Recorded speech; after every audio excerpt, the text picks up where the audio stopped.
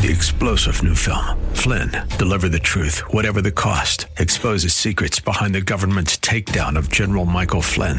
Flynn knew what the intel world had been up to. He ordered the first audit of the use of contractors. This set off alarm bells. He told the truth. He was the most dangerous person for Donald Trump to hire. They had to get rid of Flynn.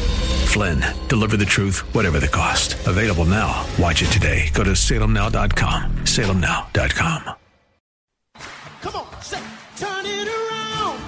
Open the windows of heaven. Pour out a blessing, overflow. Turn it around. Open the windows of heaven. Pour out a blessing. We've got the contagion. Welcome to Beyond the Veil, a ministry of Dayspring Chapel. Arise, shine, and excel. Located at 1628 High Park Ave in High Park, Massachusetts. As Luke chapter 1, verse 78 and 79 tells us, according to the tender mercy of our God, whereby the dayspring from on high has visited us to give light to them that sit in darkness, and in the shadow of death to guide our feet in the path of peace. Now let's listen in to today's message from Pastor David.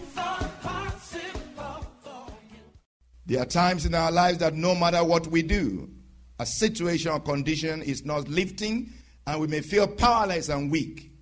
But the Lord is not powerless nor weak, and He certainly doesn't feel powerless or weak either. We might feel powerless, we might feel weak, we might feel unable, we might feel incapable, we might feel inadequate because of the situation. The apostle certainly felt like that. Amen? He suddenly felt like inadequate, felt like weak, felt like insufficient. God did not feel like that. And certainly God was not powerless. God was not weak. But the man of God felt like that. And he actually expressed it. There are some questions that come up in our lives. And there are some questions that come up here talking about this. Does the righteous suffer? Even the apostle is suffering here. And the suffering won't go away. I believe that we all know that the righteous do suffer. The righteous don't just suffer, the righteous die. Amen? The righteous die then. The righteous die now. There are many who are dying for their faith, even now. While we are enjoying great peace in America, there are many who are being killed because they are Christians. They kill them, they torture them, they do all kinds of things to them because they are Christians for their faith. The account of Job is right before our eyes. He suffered. God permitted him to suffer in the hands of Satan. In this place also, interestingly, Paul was experiencing difficulty, suffering in the hands of Satan. A messenger of Satan to buffet me, he said. 2 Corinthians 12. The accounts of the early Christians also tell us that the righteous do suffer. James was killed. And Peter was put in prison to be killed. Paul and Silas were locked up. Before they were locked up, they were what? They were flogged. They beat them to bleeding. And while they were still locked up bleeding, they put them in jail. And in jail, what were they doing? They were praying and singing to God. Amen? Now, how many of us would do that? How many of us will accept the fact that, yes, we're suffering for Christ, and yes, it's okay? Or we're going to be basically crying and weeping and say, God, you deserted me. God, you don't love me. How could you let them beat me up? How could you allow them to put me in prison? How could you allow me to suffer? They were glad to suffer for Christ. They were even praying and singing. And they were still believing God that allowed them to be put in prison to deliver them. That is actually the challenge for us. That is the challenge for us, that the Lord that permits something to happen for whatever reason, we can still turn around and pray to Him and say, Lord, deliver me from this. That is the great challenge, really. It's a fine line that if you're not careful, you basically fall on the other side. For you to believe God, that He is still good. The same God that allowed the thing to happen, that He would deliver you from the same thing. And for Paul and Silas to still believe that God would deliver them. The same God that allowed them to be beaten, The same God allowed them to be put in prison. They still prayed and sang to him and praised him and worshipped him, hoping and believing and praying that he would deliver them from the trouble. At a point in the life of Apostle Paul, towards the end of his ministry, he was going to go to Jerusalem and testify.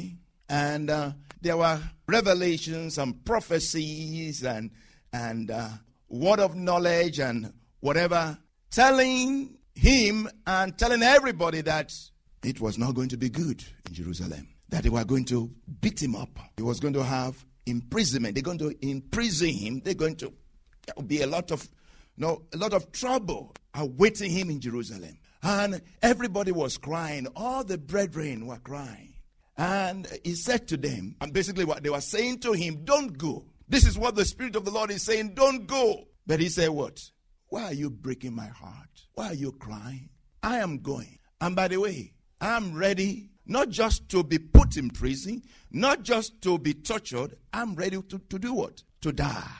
How many of us will be able to say that in the face of death, in the face of suffering? The scripture says you have not even resisted unto blood, trying to stand against sin, and you are weak. Jesus Christ resisted unto blood. He resisted the devil unto blood. He died. He said, you have not even died yet, and you are discouraged. My grace is sufficient for you, for my strength is made perfect in weakness. His strength is made perfect in my weakness. For when I am weak, then I am strong. May we be able to say that all the time in the name of Jesus. If for whatever reason God permits us to suffer or be exposed to such, is he still God? And I say that again. If for whatever reason God permits us to suffer or be exposed to such, is he still God? Oh wow, he's still God. Okay. Is he still good? Should we still believe him for deliverance? Should we still believe him for protection? Can we still continue to believe him for healing? Can we still continue to believe him for prosperity? Can we still continue to believe him for anything whatsoever? My grace is sufficient for you. I am with you, the Lord is saying. Remain with me. I am with you, the Lord was saying to Apostle Paul, and the Lord is saying to you, I am with you. My grace is sufficient for you. Remain with me. Abide in the place of my grace. The place of his grace is his house. The place of his grace is his presence. That's where you get grace. Amen. My grace is sufficient for you. Remain in the place of grace. I am with you. And because I'm with you, my grace is sufficient for you. Amen. Don't leave the place of grace. Because if you leave the place of grace, you're on your own. You're on your own. My grace is sufficient for you. Remain in the place of grace. Remain in my presence. Remain in my house. The house of the Lord is the place of grace and glory.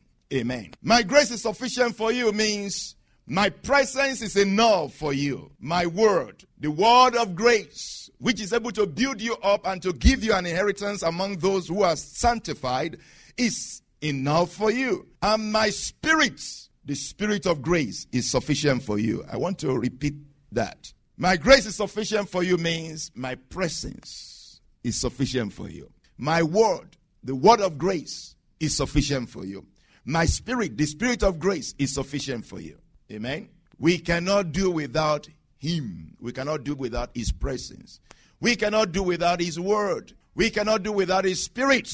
Amen. If we remain with him, then we are in the place of grace, and his grace is sufficient for us. His grace is adequate. His grace is good enough. You don't have to add anything to it. You don't have to do anything with it. His grace, his presence, his spirit, his word, just enough for you. Amen. But as you know, this grace does not come by injection. Amen. If it comes by injection, we will all, maybe every day get the injection. No, it comes by what? It comes by what? It comes by reading the word. It comes by connecting with the word. It comes by allowing yourself to be in his presence. It comes by accessing the grace of God. The scripture says, don't run away. Come boldly to the throne of grace. Whatever you have done, Don't run away from the presence of the Lord. Even if you have made a mistake, don't run away. Come to the presence of the Lord. Come boldly to the throne of grace, because you have an high priest. There is somebody there who understands your problems. He had been in problems before, and he understands. He will help you. He will give you grace in time of need. So come boldly to the throne of grace, so that you can obtain mercy and find grace to help in time of need. My grace is sufficient for you. The grace of the Lord is only available in his presence. In his presence, meaning in his word. In his presence, meaning with his spirit. By his spirit, with his presence, you will have grace. The suffering of the righteous doesn't make him unrighteous, less righteous, or less spiritual. Do you know that? If you are suffering, or if you are going through difficulty as a Christian, as a righteous person, as a man of God, as a preacher, whatever, as a pastor, as an apostle, or just as a Christian, does it make you any less a Christian? Does it make you less righteous? Oh, because you are suffering, now you are less of a Christian. Oh, because he is suffering. Oh, that means he's not as spiritual. Oh, he's suffering, so he's not as spiritual. No. When Apostle Paul was going through this in 2 Corinthians 12, did that make him less spiritual? Yes, he felt weak. He felt like less spiritual, but he wasn't less spiritual. He felt like it. Amen? But that was for him to depend on the Lord, not to depend on himself. Because sometimes, we kind of get to know too much. Knowledge puffs up. But charity, love, does what? Edify. Knowledge puffs you up. Knowledge makes your head big. Knowledge makes your head big. But charity or love edifies you, builds you up. Amen? God doesn't want us to be puffed up, to be high-minded. He wants us to remain humble. Because in the place of humility is exaltation. In the place of humility, we receive more grace. We hope you have been blessed by today's broadcast. Come worship with us at Dayspring Chapel, located at 1628 High Park Ave in High Park, Massachusetts. Again, that's 1628 High Park Ave in High Park, Massachusetts. Sunday worship is at 1 p.m., Bible study and prayers on Wednesday at 7:30 p.m. You may contact Pastor David for prayers or counseling at 857-266-0778. Again, that's 857-266-0778. Until tomorrow at this same time, Monday through Friday, arise, shine, and excel. 3-star General Michael J. Flynn, head of the Pentagon Intelligence Agency, knew all the government's dirty secrets. He was one of the most respected generals in the military. Flynn knew what the intel world had been up to. He understood its funding. He ordered the first audit of the use of contractors. This set off alarm bells. The explosive new documentary, Flynn, Deliver the Truth, Whatever the Cost, uncovers the facts behind this scandal. Flynn told the truth. He was the most dangerous person for Donald Trump to hire. I find out the worst enemy that I'm going to face in my life is right here in America. They took my assessment and they wanted me to change it. And I was like, I'm not changing it. They had to get rid of Flynn. With in-depth interviews, archival footage, and never-before-seen personal records of the man behind the headlines. I just felt like I was drowning. Flynn, Deliver the Truth, Whatever the Cost. Available now. Watch it today. Go to salemnow.com. salemnow.com.